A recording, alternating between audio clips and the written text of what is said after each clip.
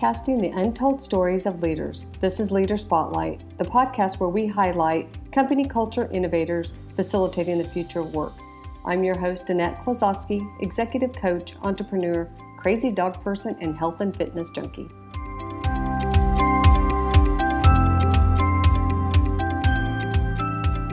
On today's episode, I'm really excited. We're having Kelly Windorf join us, and she has a very interesting philosophy about how she works and lives. She's a personal development coach, a motivational speaker. She's a leadership mentor, and I've had the pleasure of actually being in Santa Fe on her ranch where she does leadership with horses. So we'll get to talk a little bit about that as well. So now I'll introduce Annie Brown. Annie is here. She's a blogger. I call you the creative genius and this marketing guru. I don't know if there's not a lot you can't do, Annie. Oh, well, thank you. Yeah, no, excited. How are you?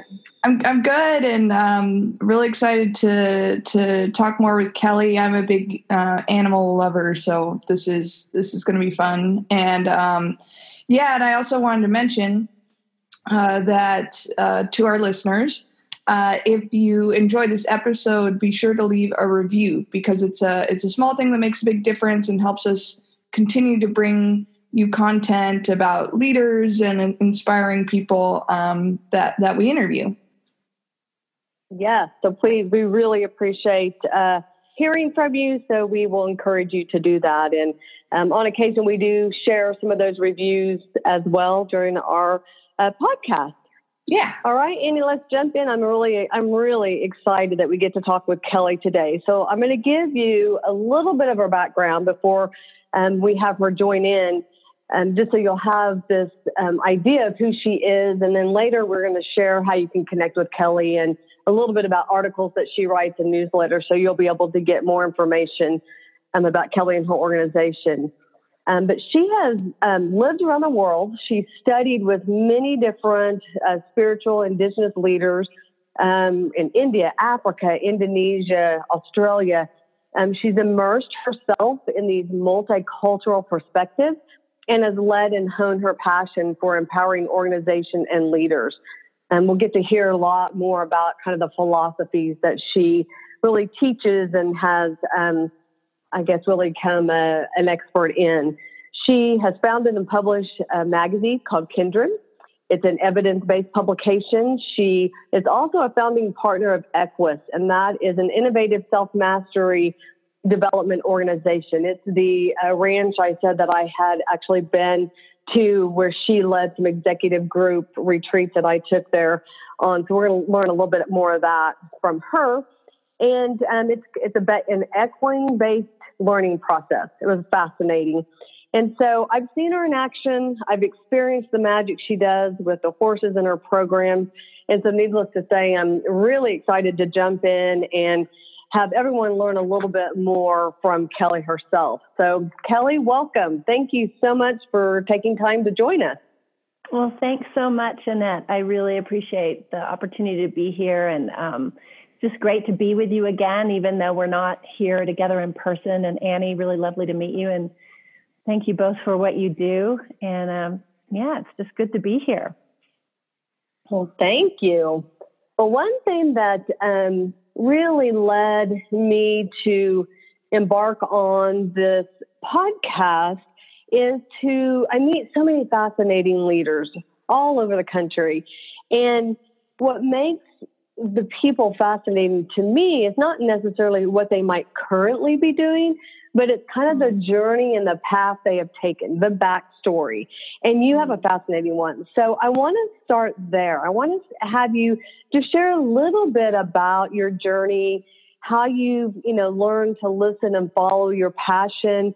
And then obviously we're going to get into the 56 million years of leadership wisdom that you study and you apply to your work. So I'm excited about that. But first, kind of give us the behind-the-scenes journey, if you will, with Kelly Windorf. Well, thank you. This just feels so indulgent. I think my life always ran in two tracks. The first track was as a young girl, I was completely horse crazy. And, back in those days, most of the parents parented with this, a lot of us warmly refer to as, benign neglect, meaning, I was out early in the morning, running around, playing in nature, playing with my dogs and my animals. And, no one really worried about me unless it was after dark and after dinner. So the natural world was really, really an important part of my childhood and my upbringing. I was raised in northern New Mexico for most of my childhood. And so it was just, part of my day-to-day life, and was exposed to horses really early and spent a lot of that childhood on the back of a horse or next to a horse or grooming a horse. So that was one track, and has remained a track in my life. And the other track was really about a deep question that I held even when I was young of, who are we really? I was always so struck by this polarity that we seem to walk in as human beings, where on one hand we could be incredibly creative, powerful, loving, caring people, and on the other hand could suffer, operate out of fear, do things out of that place of fear that may not be good for ourselves or others, destroy environments. And so I was always struck with that question, and I was very serious as a child. And so I wanted to know, why did we cut down trees, and why did we hurt other people, and why did we go to war? And it was a question I held for, a very long time. So my father was an archaeologist, and kind of a celebrated archaeologist. He worked alongside Leakey, and so that took us around the world a lot. And part of my playground was the environments in which he worked, which would be ancient dwelling sites, old prehistoric archaeological digs, and among anthropologists and archaeologists, and these sort of ancient worlds of the first beginning histories and stories of humanity, how we walked the earth. And so, whether I was consciously aware of these sorts of narratives, it was really a part of the world that I was in.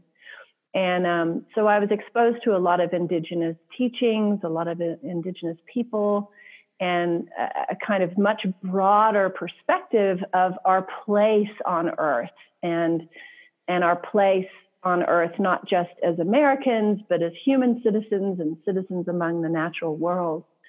When I was 7, I went to Ethiopia with my father, and had a very powerful experience there, because my father hired an Oromo warrior to guard us as children, my brother and I, partly so that the baboons didn't attack us, and partly because, back in those days in the 70s, it wasn't young blonde children could be easily kidnapped, because there was a lot of political unrest in those days. And so we had this gentleman who was a warrior who took care of us each day. And I bonded with him in this very powerful way. And there was a moment after our time together, several weeks, when it was time for me to leave. And he held me very closely, and he began to weep. And it kind of broke a trance where I had been raised in that kind of conventional mindset that there was, us and them, black and white, girl and boy, all these different polarities of, who's family, who's not family. And in this instant, there was this very powerful connection with this man who we did not share the same language. We did not share the same family. We did not share the same country. But we had this bond, and it was inexplicable. And I would say that positioned me from that point on to constantly it sort of created an inner compass of a direction that was constantly looking for that kind of connection, whether it was in nature or with another human being or between groups. And that sort of led me to studying with a lot of spiritual teachers, but also studying with people like Peter Senge at MIT, studying with James Prescott, who is sort of the forefather of attachment theory around how we attach to others. Stan Tatkin, who he's the author of Wired for Love, who really talks about that neurobiological underpinning of how we create safety with others and how we bond and connect with others.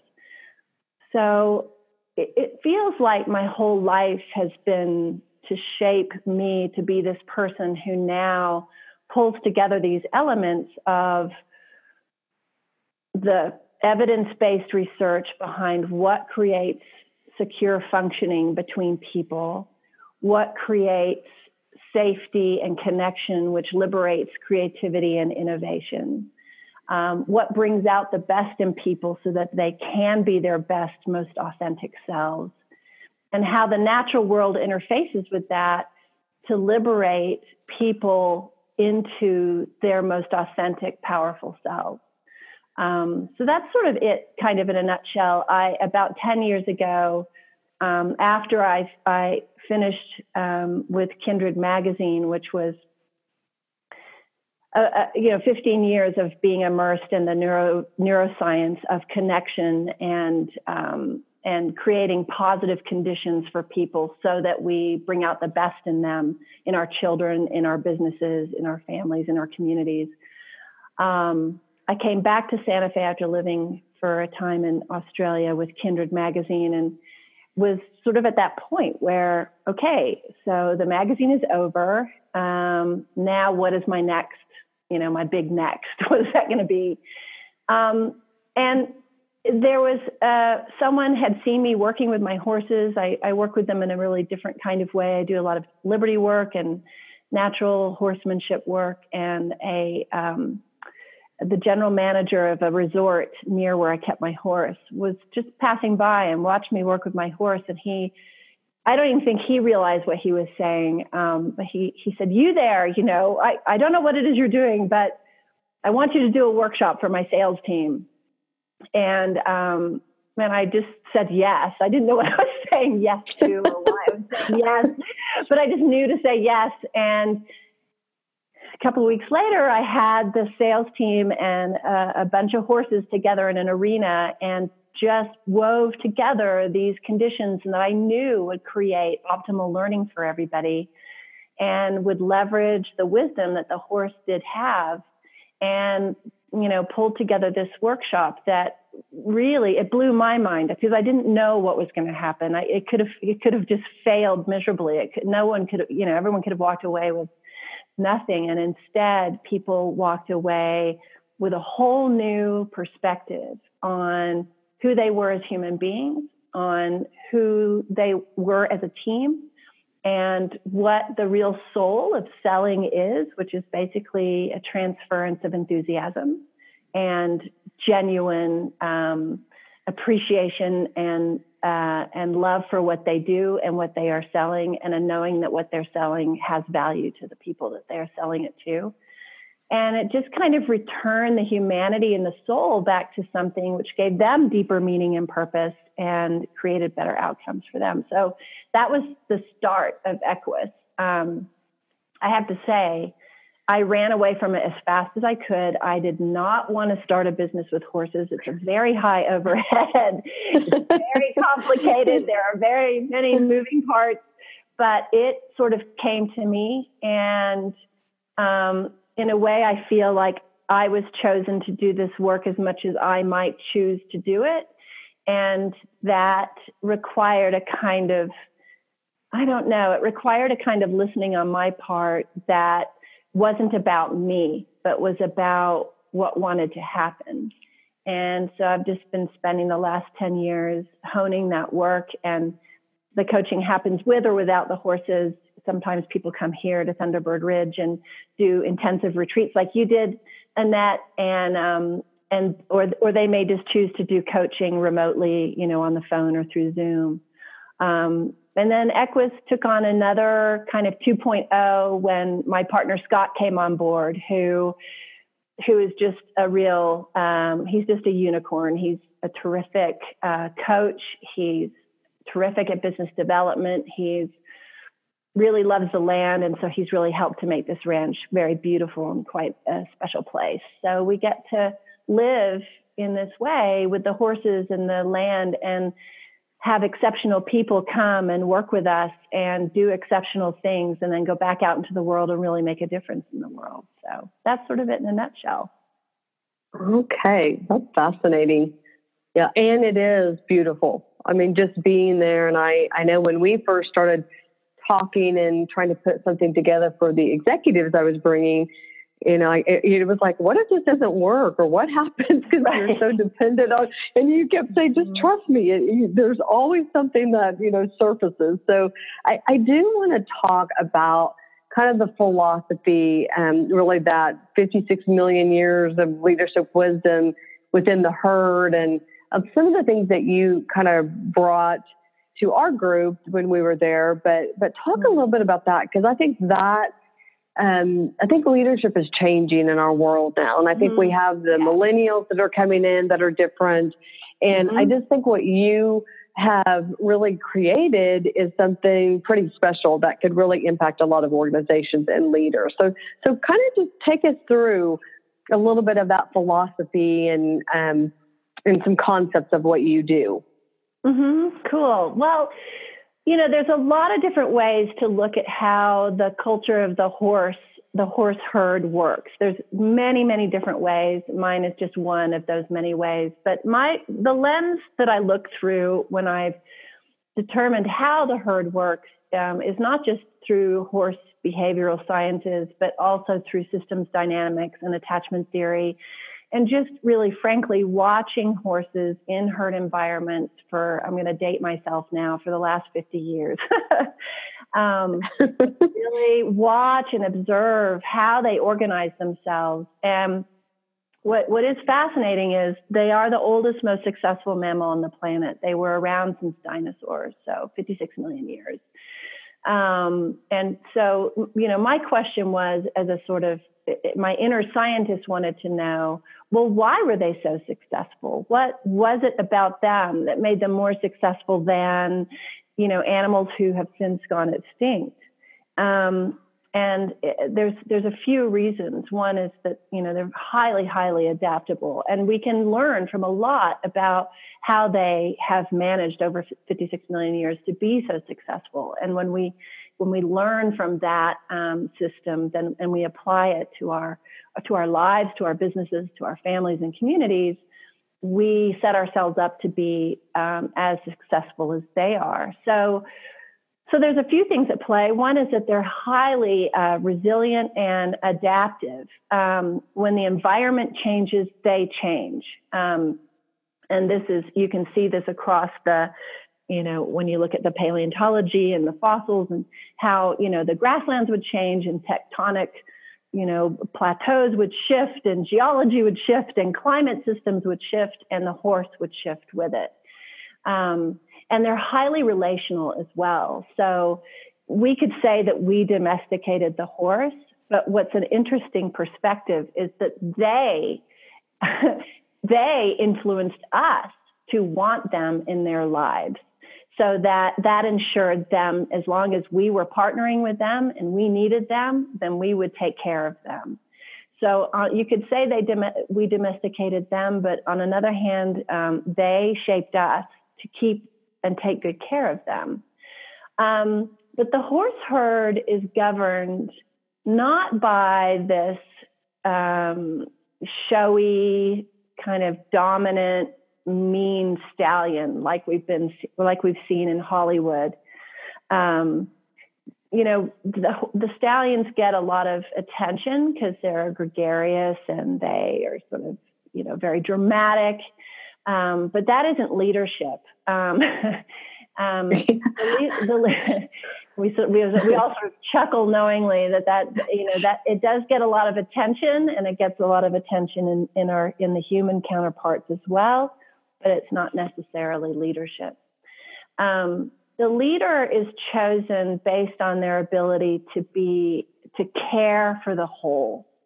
So the horse who cares the most is selected to be leader, and who is also the most present, who is so deeply attuned in that moment by moment attunement that they are highly sensitive to the changing environment moment by moment by moment.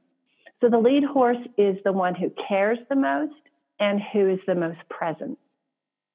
So you can imagine if we selected our leaders based on those qualities of being the most and the most present, how powerful that would be. It tends to be a mare in wild horse settings. It is the mares. In a domestic setting, it depends on whether there is a mare in the herd. In our herd, we have a mare, and it has nothing to do with being, the most showy or the biggest or the tallest. It has to do with care and presence. She, in fact, Artemis is the smallest in our herd, but she's the most present and the most caring.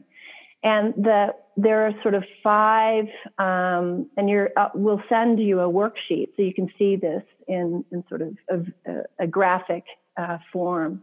There are 5 pillars, we'll call them pillars, 5 value systems that are important to the well-being of the herd. And those 5 are safety, connection, peace, freedom, and joy. So I'll say those again: safety, connection, peace, freedom, and joy. So the whole horse herd evolves and revolves and works around those 5 principles. And the leaders are in charge of making sure that those 5 principles stay intact. And so they discipline herd members by making sure that they are behaving properly so that the herd can stay with those 5 principles. So again, if you take that into a human environment, if we led our organizations by first creating safety, that everybody felt safe, not just physically, but emotionally and mentally and psychologically and spiritually. When people feel safe, their brains are more online. They access more of their creativity. They become more generous. They become more collaborative. So safety is absolutely important to bring out the best in people. And I believe that it's our job as leaders to create conditions where all those things can happen: innovation, joy, collaboration, trust, all those things. And part of the way we create those conditions is by creating safety. Connection. So do I feel isolated, or do I feel like I have connection with others? Is that connection of shared purpose and meaning? And again, connection happens when people feel safe. And peace. Are we in an environment of stress and where everything is kind of urgent and emergency and artificial emergency everywhere? Or are we creating an environment where there is peace and where if there is some stress, we go back to peace? Freedom is an interesting word. It's not freedom from, it's not freedom from my partner or freedom from, the government or freedom from rules. It's freedom to. So freedom to express myself, freedom to be creative, freedom to have my own authentic expression in the world. And if you look at the horse context, I would argue that, some of the wild horses that are, air quotes, free, having to struggle for their own survival and, being starving doesn't necessarily mean freedom. So freedom is really wonderful when everybody feels safe and when their needs are taken care of. Then they're truly free to access, their best selves. And then joy, which is also an interesting word within the context of the workplace, because joy happens. Joy isn't like happiness. Joy is something else. Joy happens when we access all our emotions. To the degree that we allow ourselves to feel deep grief, we can also feel great joy. So joy happens when in an organizational environment or a family environment, when emotions are allowed, when people are allowed to be vulnerable, to have feelings. Because I think it was Brene Brown who said, you can't selectively numb out feelings. If you numb out, anger or grief, then you numb out creativity. So joy happens, right? Isn't that true? Yeah, that is true.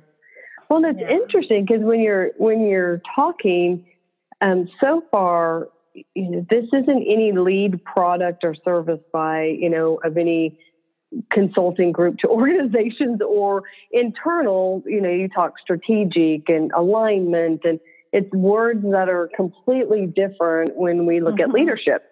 Right. Maybe communication, maybe collaborations, these are more core than the natural derivative are the communication, the collaboration, the things that organizations are really after anyway. So it's very interesting. Exactly. Yeah. You can't foster in an organization really great communication skills if everybody's in an amygdala hijack because they don't feel safe, right? Exactly. Yeah. So we focus on these really core sensibilities so that the more positive effects naturally occur. Yeah, it's perfect what you say. And that's exactly how it works. So when people come and work with the horses, they don't think, oh, here come 12 people that don't have fur and they're on two legs, so therefore the rules that apply to them apply to us don't apply to them. For a horse, the horse doesn't separate like that. If you're in their midst and they've determined that you're not a predator, well, then it's incumbent upon them naturally to teach everybody in their midst to be inside this kind of culture so that you are not a hindrance to the herd. In other words, they'll teach you to be present, because if you're not present, well, then you could actually slow things down inside the herd, right? So it's really fascinating to watch the horses. They'll model, these 5 values. They will reflect back things that are important for a person to see about themselves or about a particular action, and then they'll actually instruct. You'll watch them instruct people. I just wonder if you remember anything for yourself. Yeah. It was that. I just remember there was a couple of things I remember, and we did have some people that were apprehensive about, just being in an arena with a large animal. They just had not been around animals. But I remember one person specifically that was very fearful. She was not going to be successful. Like, she was going to fail. It wasn't going to go well. And even though she didn't walk up and say, "Hey, horse, I'm really fearful," she walked in with confidence. She obeyed what she was told to do, by what the exercise was. But the horse, even though she was saying maybe the same thing as something else, they sensed what was going on beneath the surface. Right. And so it was so interesting because she feared, that they would not, she was not going to be successful, and they would hardly even stay by her. She would go up and they would move away from her. And I just remember, there was things like that happened a lot. And then as humans, we were trying to complete an exercise, and we would say it over and over, or try to make a noise, or pull a horse. And really, if you really learn what the exercise was about, you really didn't have to do any of that. They would follow the energy, which it was very fascinating. It was very fascinating, but we're so ingrained to push, and I think we think as lead as something that it's a pushing or a telling or a something, and sometimes it's a being. It was more of a being than anything with them. Exactly. So it was very interesting.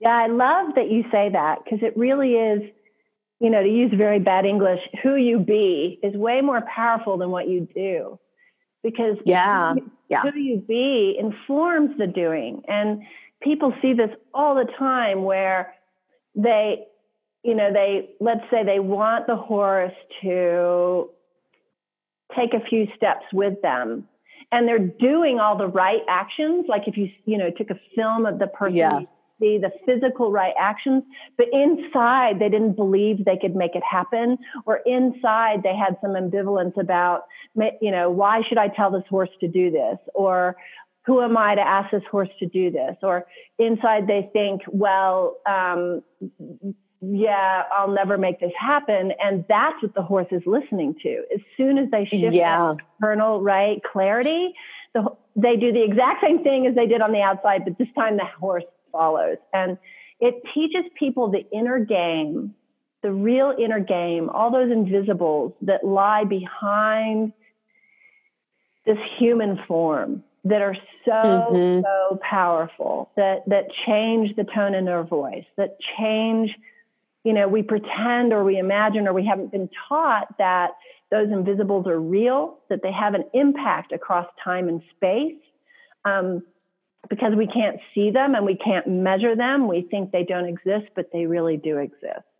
So, yeah. So you get, it was really interesting. I think I'm interested to know if other groups have this. We have a lot of people that have reached in that group that when we visited that have really reached the kind of the top of their game professionally. They're leading organizations, they're leading divisions, and I think a lot of them, are wanting to know what's fulfillment, what is it to be on purpose, and do I even have a purpose? And so it was this in search of kind of mission.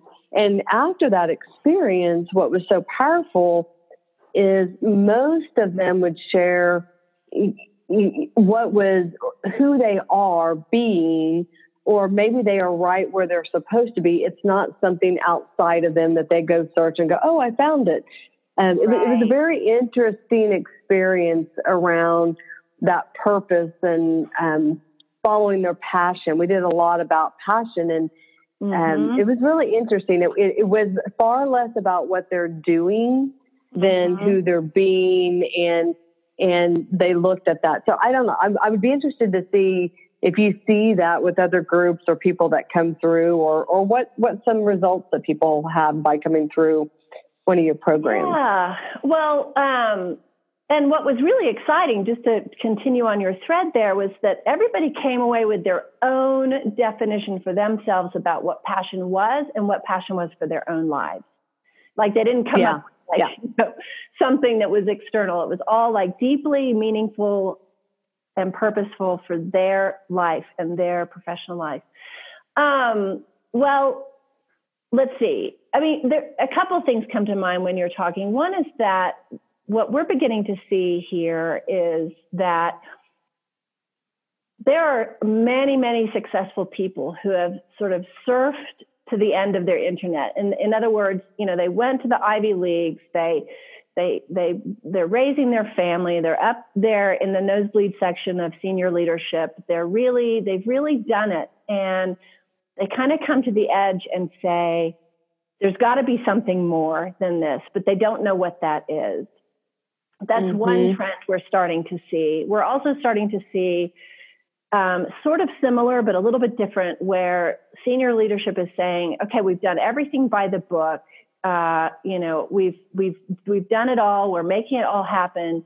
But still, because the world is changing so rapidly and the challenges are happening and firing so fast, we don't know how to navigate this organization now. We don't have the tools. We have all the tools that we were taught in business school or whatever the latest best-selling book is, but that isn't helping. We need something altogether different. We need a total game change. So it's kind of these two places that people end up coming to Equus, because they've exhausted everything else, and they're looking for something that is deep and purposeful and meaningful and is really going to make a difference, not just in their life, but in somebody else's life, and in their organization's life. And I think some of them are a little fatigued with business as usual. They're a little fatigued with leadership, being a leader, costing them. A lot of them are exhausted. They don't want to burn the candle at both ends, but they still know that they have, they feel very driven to make a difference in the world. So we tend to attract very high performers who are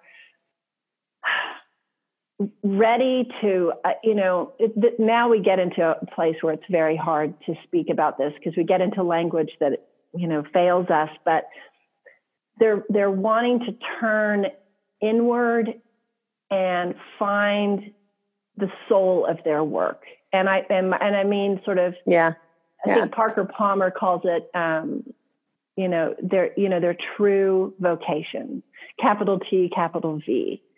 That will carry them until they're 90, right? That even if they're no longer showing up in an office, their life is an expression of everything about who they are and the gifts that they want to carry. And this idea of like work in life, or retirement versus non-retirement, like all these polarities are starting to melt because, right? Do you know what I mean?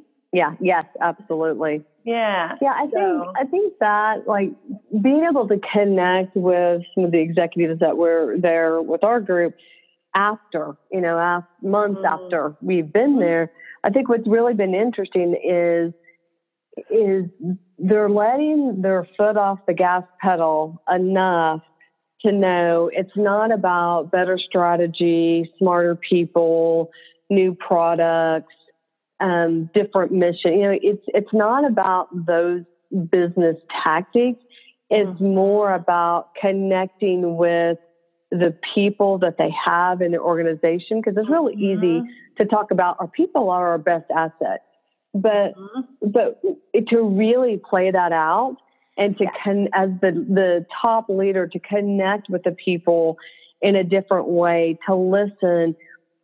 What happens is the natural outcome is you get more creativity and innovation and better strategy. And because you're relating, you're not trying to do it all at a top level and you really are so far from the trenches of where things are happening. So that kind of language is happened. But I think that what they all would say is things started changing when I started changing, when I did this work or went internal. I think Marshall Goldsmith has the book of, I know I'm going to get it wrong, but like what gets you to a certain level in an organization will not keep you there. So climbing that ladder to the C-suite, what it takes to do that is a completely different level of skills and mastery what's going to keep you in that top position. Exactly. And I think what you do is really help people. And you don't really teach it. That's what I loved about you, which also made me nervous, is it's not like you teach that and it's like, here's all the concepts and 5 points and fill in the blank. It's an experience. And until people experience it within their own stuff, they didn't get it. It wasn't as powerful. So I love. So, well, I know people are going to want to connect with you and want to continue to follow your work and what you do. You have articles you write, and I know you have a newsletter. Give our listeners ways to connect with you. How can they get in touch with you? Yeah, so website is Equus. The word Equus is Latin for horse, so it's Equus, EQUUS. EquusInspired.com. is our website, and there they can subscribe to the articles in the newsletter. We do not inundate. I'm lucky if I get an article a month out, and then we do one newsletter a month, which basically has whatever's lighting us up right now, our favorite book, our favorite poetry, our favorite tip. And what I think I'm going to do is send a PDF of the latest article I wrote, which was called Getting Ahead by Leading from Behind. And a lot of people really love that was so good. I'll do a PDF of that, and it has the website there, and then I'll send a PDF of the 5 pillars with the care and presence and how that dynamic works. So those are just 2 little takeaways. It'll be easy and fun to have. So Thank you, Annie. To reach me, yeah. And Yes. Annie, why don't you talk a little bit about how people can outsource these gifts that she's going to give? So we'll make sure that the listeners are able to get access to these. Yeah, so for these, we're going to put it up on our Leader Spotlight podcast website, and you can access that link in the episode notes below the podcast, wherever you're listening. Okay. All right. And then the last question we ask Kelly is the quote of "Show me your 4 closest friends or colleagues, and I'll show you your future." So on that note, I want to ask, who are your 4? I love you have to narrow it down. I know. I was like, oh my gosh, I can't narrow it down. I love this question. So this is what I came up with. The first who comes to mind is a gentleman named Bob Randall, and he is the listed custodial elder of Uluru in Australia. And the elders go by the term uncle if it's a gentleman. So Uncle Bob is my first. Uncle Bob taught me that the connection that we have with all of life, the trees, the birds, the animals, the land, the earth, each other, is just our birthright. It's not spiritual. He doesn't use that word. It's just physics. It's just the way it is. And he taught me to really see it and just take that on for myself. So he's one. The other I grouped into family, which includes my mother and my kids. My kids have taught me how to be a better person. Absolutely, hands down. How to really love somebody, based on how they need to be loved rather than how I think they need to be loved. Right? Yes, I can relate. I love that. Yeah, love is a verb. It's something that you do, and if it doesn't feel like love to them, then that's not really love. So, and my mother, who is a 2-time cancer survivor, who she's 82. She was a TWA flight attendant back in the day when it was really courageous to take a step like that as a young woman. And she is just one of the most optimistic people I know. And she has never, ever, ever let her life's challenges stop her. And that's what she's taught me. My partner, Scott, also makes me a better person and has taught me how to coach better and how to really manifest my dreams. Very powerful to teach me and show me how, my intention will really, really create things and how to harness that. And then last would be the horses. They are my absolute 100% teachers. They've taught me everything we talked about today. And I am always humbled by what they continue to teach me every day. So that's it for me. Oh, well, and I loved being a student of the horses. It was really fascinating. It was really fascinating. So I encourage anyone that is looking for something to do with your team, or maybe it's just a personal experience, is really to get to Santa Fe and experience what you have, because it was truly, truly remarkable. Well, thank you. But you showed up, you showed up with so much openness and curiosity, like you're such a learner, which is just, it benefits everybody, and it benefited the horses too. So it had to do with you as well. So thanks, Annette. You are welcome. Well, that is all we have. Anything else you want to add, Kelly or Annie? We got to get Annie to visit. She would love, love your place.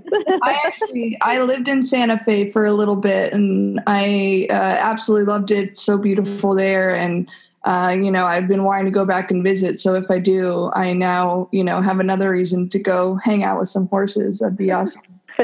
Yeah, exactly. Terrific. We would welcome you, Annie. It'd be terrific. We welcome anybody and everybody. It's a beautiful campus. We're right next door to Rancho Encantado, Four Seasons, so people can walk over. It's like 10 minutes, door to door. So it makes a really nice, seamless retreat scenario. And thank you so much again for this opportunity. I really loved sharing about the work that we do.